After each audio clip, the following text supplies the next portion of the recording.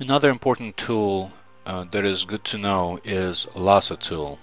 Lasso tool is used to select objects that are hard to select with the other selection tools, such as direct selection tool or group selection tool.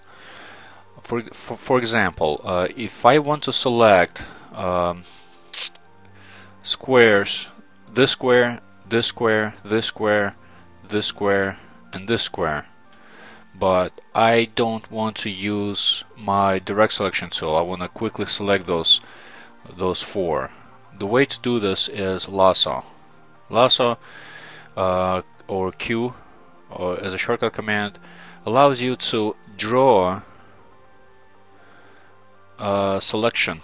You can draw a selection out of any design you're working with. As you can see now, I have selected those easily just by drawing with my selection, with my lasso tool, like this. Just click and hold and drag to select whatever objects on the artwork that you want to select and edit. And as you can see, it took a part of the square because I accidentally went over the water. But as you can see, it's very useful. It could be useful whenever you're working and you need to select a certain objects to edit or delete.